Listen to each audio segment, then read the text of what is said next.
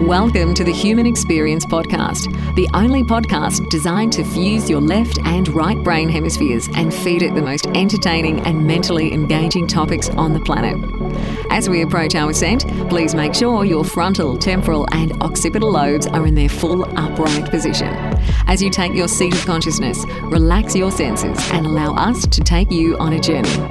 We are the Intimate Strangers. Thank you for listening.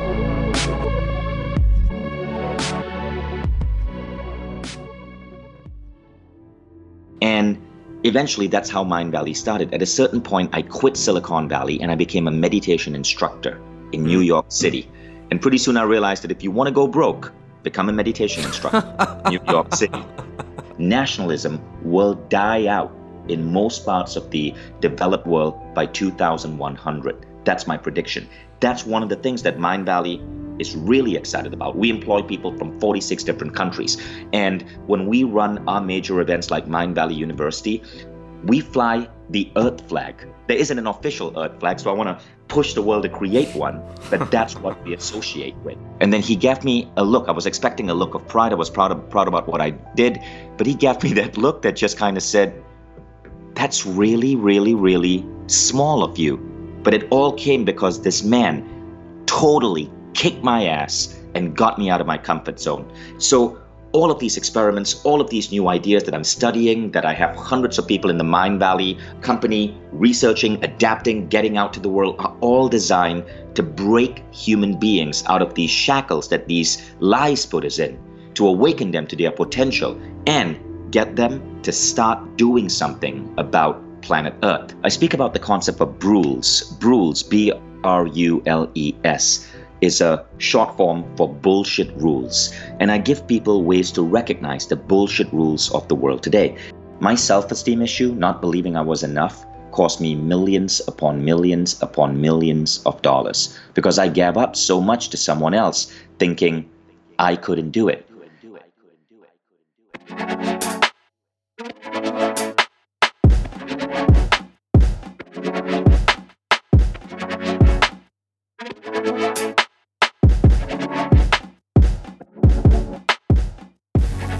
What's up, folks? Xavier Kitsana here, and wow, we just finished our interview with Mr. Vishen Lakhiani, which is you are about to experience, and I hope you enjoy as much as I did. Vishen is the founder of Mindvalley, a company that has revolutionized the systems of learning and meditation and studies of consciousness. Vishen is working so very hard on many different things, and I've got a grin from ear to ear on my face right now because of how great this interview came out. So hope you guys love it as much as I did. Please find us on Twitter at TheHumanXP. We're the same on YouTube, same on Facebook.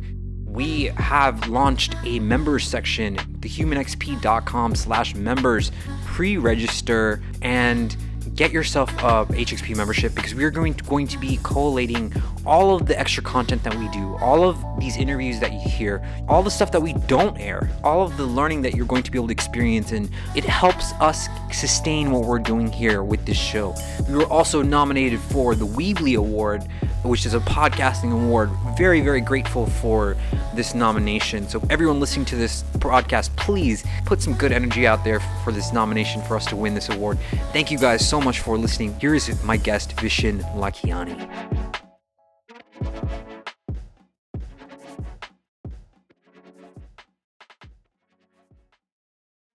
The Human Experience is in session. My guest for today is Mr. Vishen Lakhiani, who is making a reappearance on the show, his second time on the show. Vishen, welcome back to HXP, sir. Hey, Xavier. It's good to be back. So, Vishen, since the last time we spoke, I believe it's been a year and a half. It's been a long time. The podcast has grown so much. I know what you have been doing has grown so much. I think Code of Extraordinary Mind went like double, triple platinum or something like that, right? Yeah, I mean, it did pretty well. It was a New York Times bestseller. But what was really cool is that about 18 months after the book came out, it took off on Amazon. And so this past November, 2 months ago, for about 3 days in November, it was the #1 book on Kindle globally. And that was really, really, really exciting. I don't know how it happened, but as a result, I got asked to write my second book. So I'm now in like deep, busy planning mode for that second book, which I'm hoping to get out in 2019. Ooh, okay. So now we have a third interview set up already. Okay, sounds good. Okay. There's such a great amount of knowledge with all of the people that you're touching and the people that you surround yourself with building Mindvalley. What year did you start Mindvalley? Mindvalley started in a very, very, very different way. When we started in 2003, it was a venture builder. It was basically just a registered company, so I could experiment with. I was a programmer. I was coding and putting out different web apps. I had the second biggest social bookmarking engine in the world after Delicious. Now, this was way back in 2003. So it was doing a lot of different things. But Mindvalley, as we know it today, which is a personal growth academy, mindvalley.com, that took off November 2013. What I've noticed about you through the years, as we've talked and exchanged emails, is you study things. You look at the way things work. If I can say, you are obsessed with finding out the intricacies of how something works and then figuring it out for yourself, like deconstructing it and then reconstructing it in your own way. Would you agree with this? Largely, yes. So tell us about that process. Like, what is that process like for you? So to understand that process, you got to understand what's driving it, right? From the age of 14, my dad would give me personal growth books to read. From the age of 14, I was reading all of these classic books like Psycho-Cybernetics, The Silva Method, and I got obsessed with understanding the idea of human potential. And when I went to school, I got really jaded. I did not love what I was learning in school. I became a computer engineer, not because so much I wanted to, but because that was what was expected of an Indian kid in the 1990s, right? I ended up working for Microsoft. I ended up working for a nonprofit. I did all of these odd jobs, but the idea of human potential always mesmerized me. And eventually, that's how Mindvalley started. At a certain point, I quit Silicon Valley and I became a meditation instructor in New York City. And pretty soon I realized that if you want to go broke, become a meditation instructor in New York City.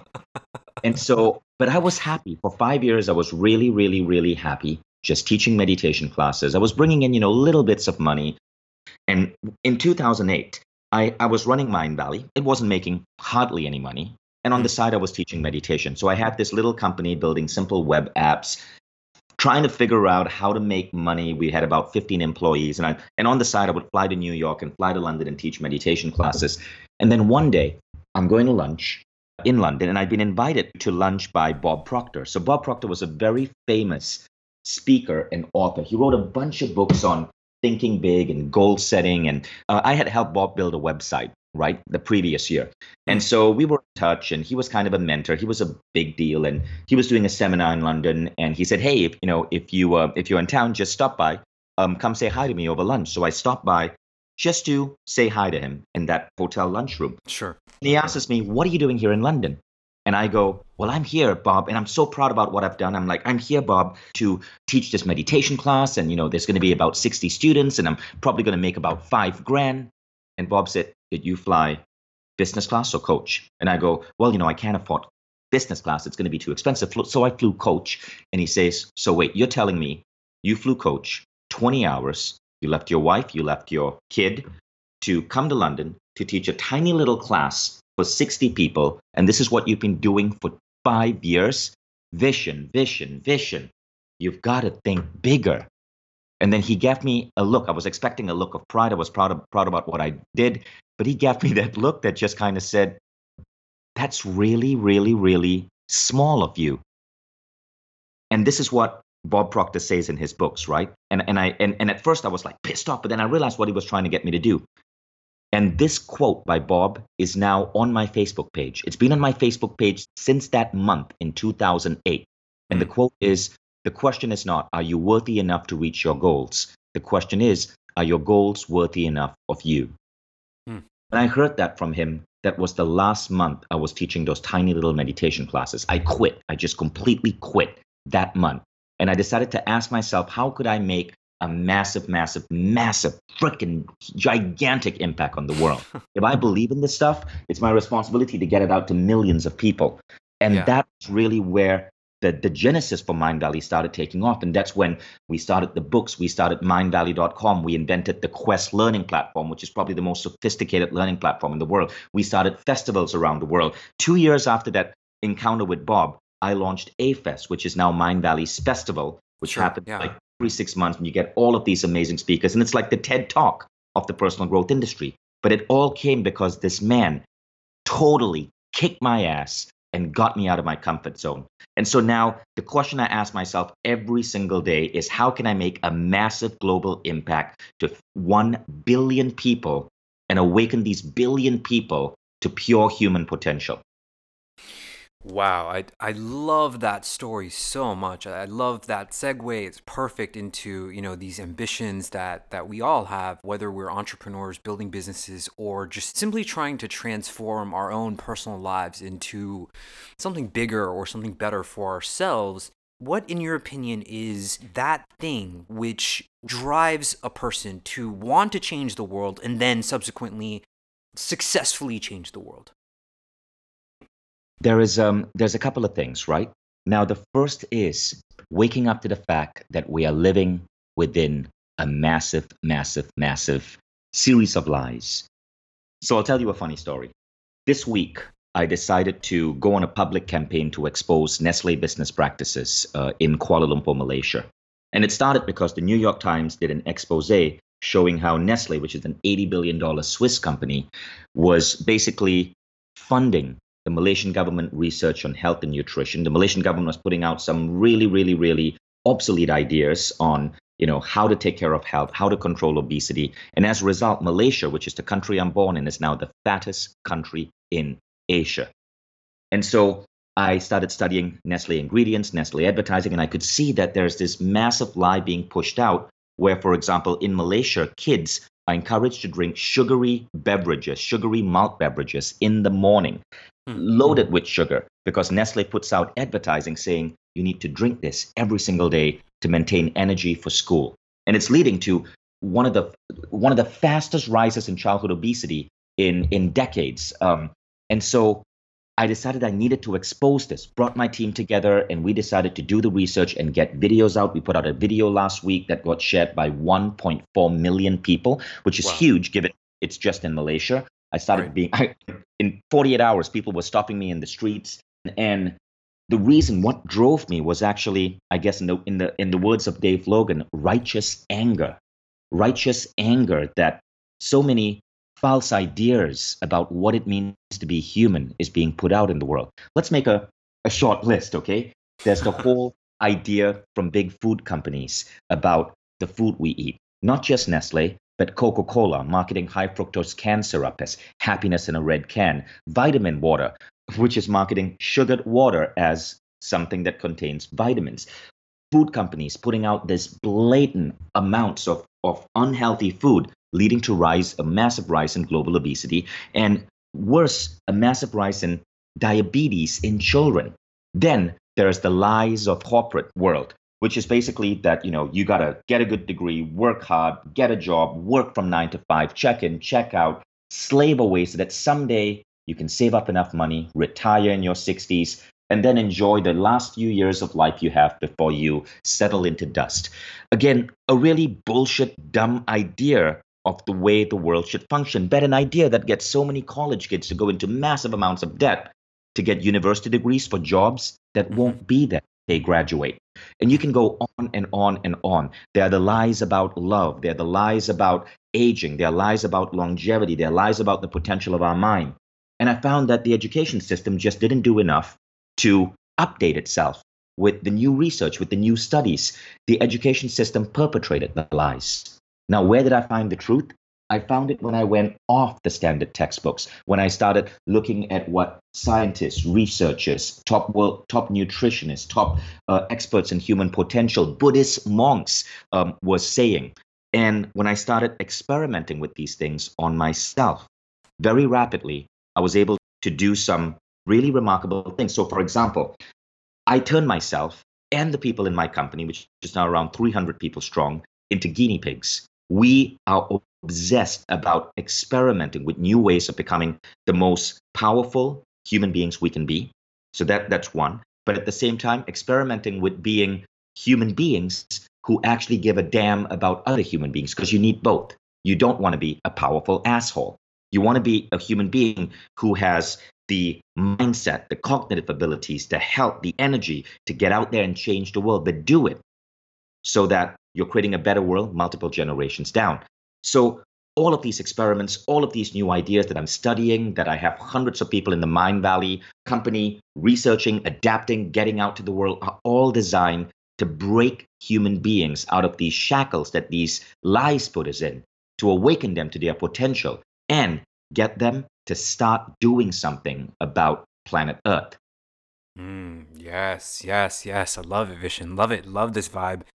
I don't want to spend too much time or energy on this, but if we just look at the world, the political system here in the States, or just everything that's going on, and excuse my language here, but it seems like the shit is now hitting the fan, and we are left just kind of, like wondering, like what should we do? And everyone is talking about this. Everyone is just discussing this. Everyone is horrified at the direction that we are headed. And it seems as if there is a shift in human consciousness happening as we speak. There is. And it's actually a shift that people have predicted since the 1870s. So one of the things that gives me hope is Darwin.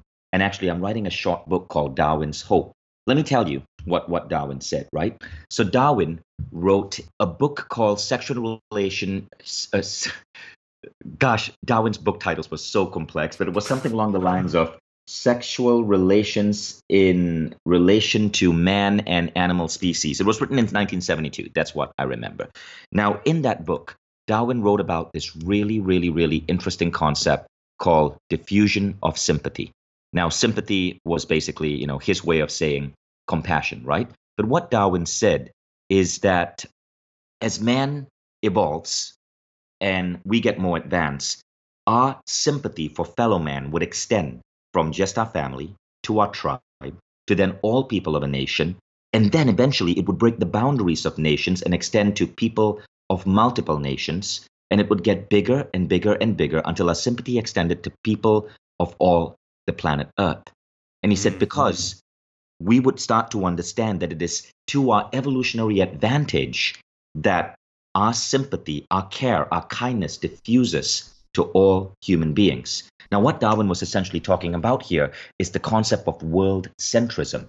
See, integral theory says that 70% of the world today is trapped in an ethnocentric way of living. Ethnocentric means these are good people, they are kind people, but their goodness and kindness extends only to people of their particular type, meaning country, ethnicity, religion, and so on.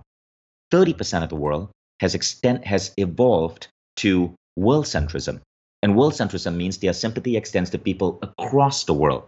Nowhere was this more common than in Jimmy Kimmel 2 days ago, when Jimmy Kimmel brought up this Mexican family who was about to be deported. They were DACA recipients. And, because Trump is looking to take away DACA, this family with a baby that was born in America were about to be torn apart. And then he brought in a group of 6 Trump supporters. And the whole point of his episode on Jimmy Kimmel, it lasted about maybe 13 minutes, was to see if he could convince the Trump supporters who were meeting this Mexican family holding their baby that maybe they should be allowed to stay in the United States. It was very interesting seeing that both sides were good people. The Trump supporters were good people. They were patriotic Americans, but their kindness could not bridge this artificial border between America and non-Americans. They kept seeing that family as non-Americans, and they're saying that they need to leave, they need to leave, they need to leave. As the mother was holding the baby in her arms, talking about how she was here legally, their response was, sorry, you're not officially American, you need to leave. Now, that's an example of ethnocentrism. Now, if you're ethnocentric, congratulations, you're the majority of people in the world today. You're not bad, but there is this artificial barrier preventing your compassion, your kindness from extending beyond this bubble. Now, Darwin said that these artificial barriers will start to dissolve. Not only did he say that people would expand their compassion to groups of nations, and this is true. It's what formed the European Union, right? But he said that once learned, this model would trickle down to the children, and children in the next generation would grow up seeing this as their truth. So what Darwin was effectively saying is if you look at the way the world is accelerating, go forth 100 years, 200 years, nations will disappear. We'll see each other as one planetary species. There will likely be an Earth flag. And children born in that era will never be able to think of a time when their parents actually fought amongst Americans and North Koreans or Arabs and Christians. It wouldn't be conceivable. It's like Greeks today thinking about when Sparta and Athens and Thebes were at war with each other, right? Sure. So that's something that gives me great hope. Yes, the world is kind of messy today, but human civilization doesn't move in a straight upward line. It's like the stock market. It goes up, it goes down, it goes up, it goes down. And right now, I think maybe we took a little bit of a dip, but I actually believe this dip was necessary. It was a massive wake-up call. And I think what you're going to see in the next 50 years or so is the slow dissolution of the idea of patriotism and nation states. Nationalism will die out in most parts of the developed world by 2100. That's my prediction. That's one of the things that Mindvalley is really excited about. We employ people from 46 different countries. And when we run our major events like Mindvalley University, we fly the Earth flag. There isn't an official Earth flag, so I want to push the world to create one, but that's what we associate with. Wow, Vishen. I love it, man. I love that you're deconstructing Darwin there and, talking about the shifts in human consciousness. It's so important for us to be aware of what's going on in the world, but, that old saying, being in the world but not of the world. I agree with you. I think the world is moving into this higher consciousness, and we did hit a sort of dip, a type of dip. So what I wanted to ask you is, how do we have that strength in consciousness, in health? How do we protect ourselves against, this aspect of the world that is harming us, that is harmful? Well, that's essentially what I wrote about in my book, The Code of the Extraordinary Mind. I speak about the concept of BRULES. BRULES, BRULES, is a short form for bullshit rules. And I give people ways to recognize the bullshit rules of the world today. Basically, we got to understand that we, like a fish who is swimming in water, cannot see water, cannot recognize that there's water around him. We as human beings are swimming in what I call the culturescape. And the culturescape is this massive collection of beliefs, rules, habits, rituals that come to us from religion, from media, from our government, from our culture. And we blindly follow these rules, not realizing that some of these rules are absolute bullshit. Some of these rules actually make sense. Now, to understand the difference, you got to understand the difference between absolute truth and relative truth. Absolute truth is this, right? We know that if I take a rock and knock it against my head, it's going to be painful. That's absolute truth, right? Rocks are hard, they're painful, you don't bang your head against rocks. Then there's relative truth. Relative truth is everything else about human society. You have to work hard to make money. Socialism is a bad form of government because it makes people lazy. We have one God, and if you pray X number of times per day, this God will maybe reap blessings upon you. You have to get married to a member of the opposite gender. These are all forms of relative truth. And the problem is people don't get that these are made up. Even Darwin, in his 1872 book, wrote about how once parents basically start changing the way they perceive the world and move to a form of world centrism, the kids just pick it up. Because almost everything that we think is a problem with the world comes from habits, beliefs, rituals that came to us from our parent. Here, I found the exact text from Darwin. As soon as this virtue is honored and practiced by some few men, it spreads through instruction and example to the young, and eventually through public opinion, right? So we spread these lies generation to generation to generation to generation to generation. And it's up to us to cut the cord before it gets to our children. Now, let me give you an example of what I mean by cutting the cord. So my kid, I've educated him when we watch television and we see Kellogg's breakfast cereal commercials. I've educated him on what those commercials are actually doing based on psychology. So I'm like, hey, Hayden, so Hayden's 10. He's a really smart kid. And I tell him, Hayden, hey, you got to learn about this thing called a trigger of influence. It's something that marketers use to get kids like you to buy their stuff. Let me tell you what's going on over here. And then we might talk about Cialdini's triggers of influence. When he was 7 years old and we were driving back from an event and it was Easter, and he asked me, what is Easter about, right? I don't tell him what it's about. I tell him the interpretation human beings have. So I say, well, a lot of human beings believe in Jesus Christ. Hayden, you know who Jesus Christ is from a historical perspective. They believe that this celebrates the day he was resurrected. And when you speak to a child like that and you don't force relative truth as absolute truth, the child starts to question and make their own decisions. So Hayden replied by saying, but Dad, and he said two things that surprised me. I wrote about this in my book. He said, Dad, I don't think Jesus really came back from the dead. I think maybe they just mistook another bearded guy for him. And I was, whoa, that's pretty bold, Hayden, but I was proud of him. But then he went on. You see, once you teach a child to think like that, you give them freedom to start questioning everything. He went on and he said this, and I don't know if I believe in God. Maybe we just make him up so we can feel good about ourselves. Wow. And I was thinking, that's exactly how I want my 7-year-old to view it, because nobody can brainwash him. Advertising can't brainwash him. Religion can't brainwash him. He can make up his own decisions. And so I would test him. Like I asked him, Hayden, do you think the people who illegally cross the border from Mexico to the United States should be deported? And his response was, of course not. They're human beings. We got to treat them with kindness. Who cares about borders? It's all imaginary anyway. Right? Now he's making that up. If he's not watching Fox News and having Fox News tell him what is right, he's learned to question everything. But at the core, there's one thing I teach Hayden.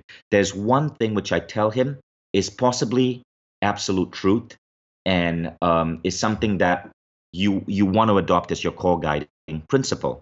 And that is Darwin's diffusion of sympathy. I taught him about world centrism, about how human society evolves from egocentrism to ethnocentrism to world centrism, and that there's a level above that called cosmocentrism, which is where you care about all life and you think multiple generations down. So he uses that as his moral compass. Everything else, he's allowed to question. Oh, wow. Such a powerful story there with Hayden, and I love everything that you're saying, man. And this is why, we invited you back on the show, is because you and I seem to have this flow where we just riff off of each other, and it results in something amazing and magical. Vishen, I want to change gears a little bit, and I want to talk about vulnerability. This is something that I like to test where my comfort zones are, where my barriers are. If I feel uncomfortable by something, I want to know why. Why am I having this reaction to something? So how do you respond to vulnerability, comfort zones? How do you challenge that within yourself? See, vulnerability, the whole idea of vulnerability is nothing more than an idea in the culturescape. Now, let me tell you what I mean by that. Some scientists say that there are only 4 basic human emotions, right? So there's this term. I remember listening to this in another really fantastic podcast. They were talking about this term called introception. I believe it's introception. Don't quote me on that. But imagine if you could listen to the sounds coming from inside your body, right? You can't, because if you could, it would drown out everything else. I mean, there'll be the sounds of blood flowing, your heart beating, your kidneys, your stomachs, all of these would make some sounds within your body. So you don't pick these up through your traditional 5 senses, but you do pick them up through a concept called introception, or listening within the body.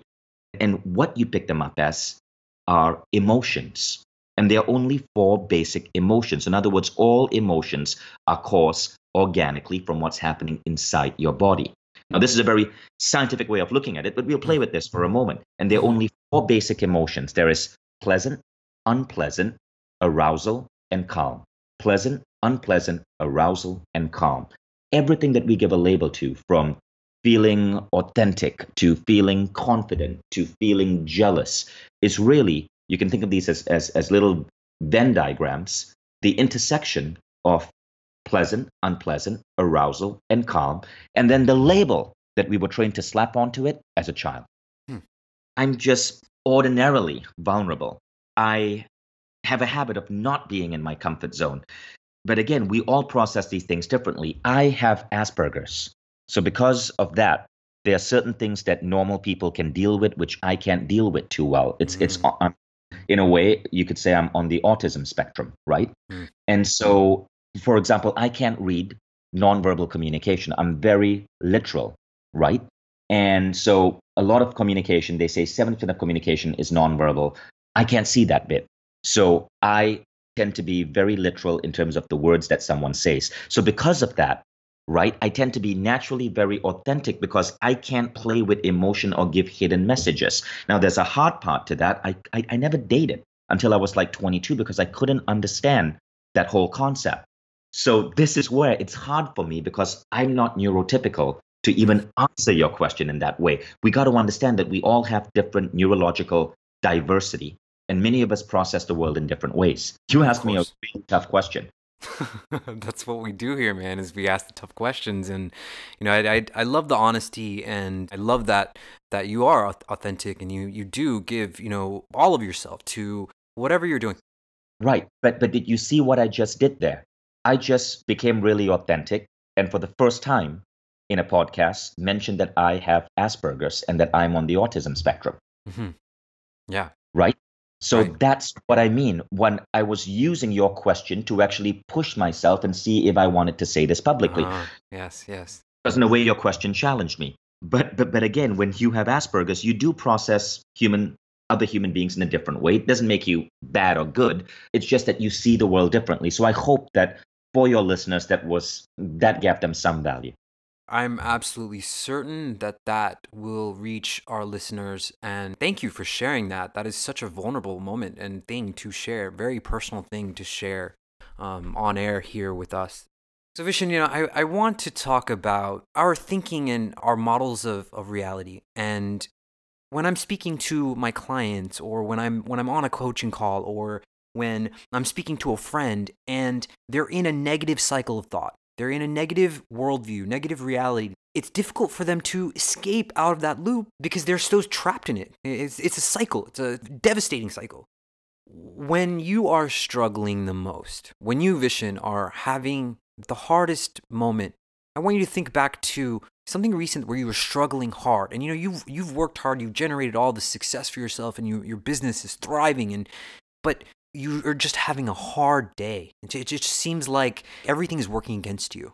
What do you go to in that situation? In that moment, do you go to a perception of God? Do you go to a perception of something higher than yourself? Or do you go to an inner power within yourself and say, well, I created this? How do you perceive that? How do you react to that? Well, firstly, I am undecided on God. I believe that there is a higher power. My best bet right now is that this higher power is the mass collective consciousness of all life on planet Earth. And so every decision I make takes that into consideration. And I have a personal belief that as long as the decisions I make are supporting the health of this life, I'm going to be taken care of. So, for example, I would never, ever, ever, ever, ever start a company that was selling junk food, right? I would never work for Coca-Cola. I would never take any money from Coke or Nestle or any company which I feel is humanity plus. And so that is my religious practice. I honor all life. Now, every now and then, I will have shitty days. And when I have such shitty days, there are two things I do. First, I remember the concept of Kensho versus Satori. So Kensho versus Satori is a concept that Reverend Michael Beckwith introduced to me. Michael Beckwith is the Reverend at the Agape Spiritual Center in Los Angeles. It's sort of a universal church for all religions, and it's a really amazing place to be. Mm-hmm. So he said there are two ways we grow. We grow through moments of awakening, or we go through moments of pain. Pain and awakening, they are both, however, simply ways for us to grow. So a Satori moment is growth by awakening. You have a sudden insight, an aha moment, and you're never the same again. In a Satori moment, there is no pain. You have an awakening. A Satori moment may come in the shower. It may come after a vacation. It may come during the vacation. It may come during meditation. It's a sudden awakening. But we also grow through Kensho. Kensho is growth by pain. You fall into a bout of bad health. You're checked into a hospital and you come out realizing that you got to take better care of your health. It's pain that led to growth. That's Kensho. Or someone breaks up with you, but you realize what type of relationship you really need to pursue. That's Kensho. Kensho is growth through pain. So what Beckwith said is that as we grow through life, sometimes we'll grow through Satori. And you can believe in whatever higher power you want. You can say that these Satori moments are coming as a gift from this higher power. But by that definition, you can also say that Kensho moments are a gift by this higher power. It's this higher power kicking our butt. Like a good parent might sometimes, be hard on a child to make that child grow. That's what Kensho is. Now, when you understand this model, even when you're going through a bad moment, I ask myself, wow, I wonder what I'm going to learn from this. And so there are no bad moments. Everything is a path to grow. So I found that Satori versus Kensho, that simple framework of understanding life, is a really effective way to giving you a means to jump out of negative moments, to jump out of these darker days that might occasionally enter your life. When I'm having a shitty moment, I simply go, wow, I cannot wait to see what's at the end of this and how I'm going to grow. Yeah, I 100%. I was thinking about this last night. I was thinking about exactly what you just talked about, not Kensho, but the growth that we experience through pain and suffering. I'm a little bit younger than you, and so I have set rituals, and I'm a very strategic person. I look at things, and it's very much a methodical plan for me. So I have set rituals when I encounter these moments where I feel that I'm suffering. So my go-to things are either the gym, exercise, or meditation. Those two things. If I can't sit still, if I can't calm myself down and just breathe and meditate, then I go to the gym. What I've found is that through that release of that aggression, through that pain that we're experiencing, can be this eureka, enlightening moment that is explosive, that is so wondrous. It's such an awe moment. I was thinking about this yesterday. It's amazing that you just brought this up. So I want to wrap this all and tie it with a bow and bring it all back together. So I want to talk about, we're talking about a lot of big things, big ideas. Let's bring it back down to the smaller things. Something that I notice is when I am volunteering or when I am giving my time to others, when I am in service to others, I feel a sense of fulfillment with that. That is important to me. Mm-hmm. What is something that you do on, a micro level that gives you that same sense of fulfillment or, expression of joy? Well, to me, it's working at Mindvalley. Because what I did was I structured our company to be a place where people walk in and they say, gosh, this is the happiest place on planet Earth. Everyone is lit up. People are excited. Everyone is crazy passionate about health and wellness and meditation. The team is from 46 different countries. The office space kind of looks like Google. But I designed this. I wanted to make work my art, my joy, the thing that drives me and keeps me happy all day. And so there's nothing I love more, other than, of course, my kids and my wife and everything. Nothing I love more than just being in Mindvalley HQ and working on these personal development programs and experiments that we continuously do. Yeah, that's a fair answer. I think there is an aspect of your methodology, which I respect sincerely, which is, you seem to just take something and you look at it as objective as you possibly can. And there's nothing wrong with, going to work and building, what your passion is. I want to bring up, someone listening to this conversation, they might look at Vishen and say, oh, Vishen, you have so much success. I can never accomplish that. I could never do what Mindvalley has done. This is too high of a reach for me. There's no way I can ever do that. There's no way I could ever accomplish that. What is happening with that statement when someone makes that statement? One of the things that I teach, it's a very well-known Mindvalley framework that I designed. It's called the 3 most important questions. It's about going deep into yourself, asking yourself 3 questions that get you to set goals and visions for your life that are independent of what the culturescape pushes you to do. So what I say is that many people confuse means goals and end goals. For example, 2 kids can be in law school competing to see who would get better grades. So because, there's a limited number of partnership law firm partnership jobs available. They want to see who's going to get the job in that dream company. But that's actually competing on a goal that isn't really a goal. It's a means goal. Now, what you really want to do is identify the end goals. Now, end goals are goals that truly lead to human happiness. If you ask people, why do you want to be a lawyer? They'll often say, well, being a lawyer means I'm going to get one of the highest entry-level salaries, like upon graduation. And the next question is, well, why do you want that high entry-level salary? And then they go, well, because that way I can save up and someday I can maybe travel the world and buy this dream home and on the beachfront in California. And now you've gotten to the end goals. They want travel. And then you can ask them about the home. Why do you want a home on the beachfront in California? Because they want to wake up every day next to the sea. Well, that's an end goal. They want travel. They want to wake up next to the sea. And then the next question is, so why do you freaking want to waste time in law school? Why not just move to Hawaii and find a way where you can wake up every day next to the sea? Because here's the thing, when people chase means goals, they are often blindly following rules that society says they have to follow. But if they aren't careful, it leads to misery. Now, I pick lawyer for a specific reason.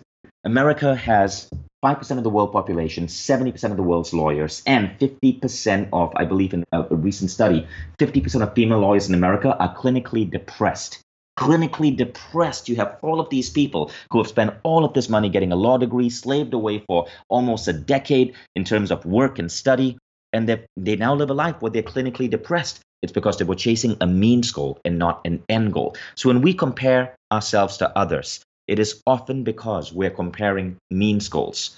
But when we do the 3 most important questions, which is designed to get you to identify your end goals, you become your own work of art. Let me tell you what this means, okay? So first, the 3 most important questions are, what experiences do I want in my life? How do I want to grow? And the third question is, how do I want to contribute? Experiences are things such as, I want to create great art and see people be lit up because of my art.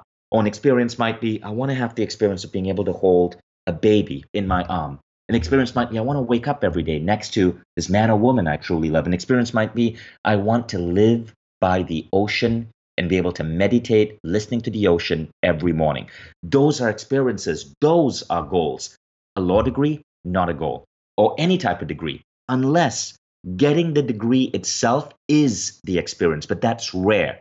So that's the first thing, experiences. Now, the second list that you want to make is, how do I want to grow? People forget that growth is a goal in itself, right?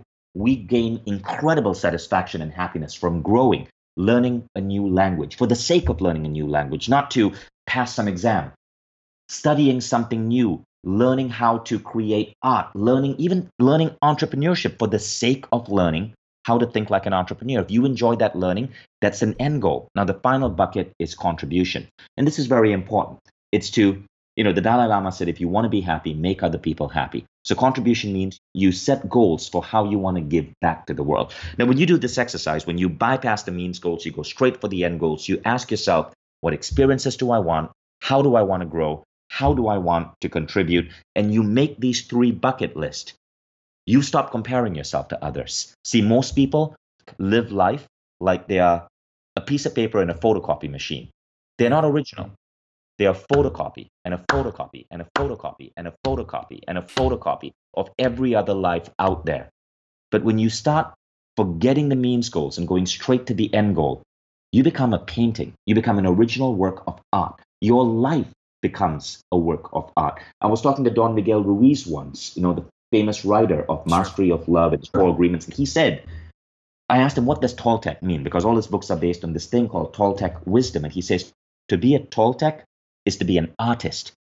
And you want to live life like your life is your work of art. And art is never photocopied.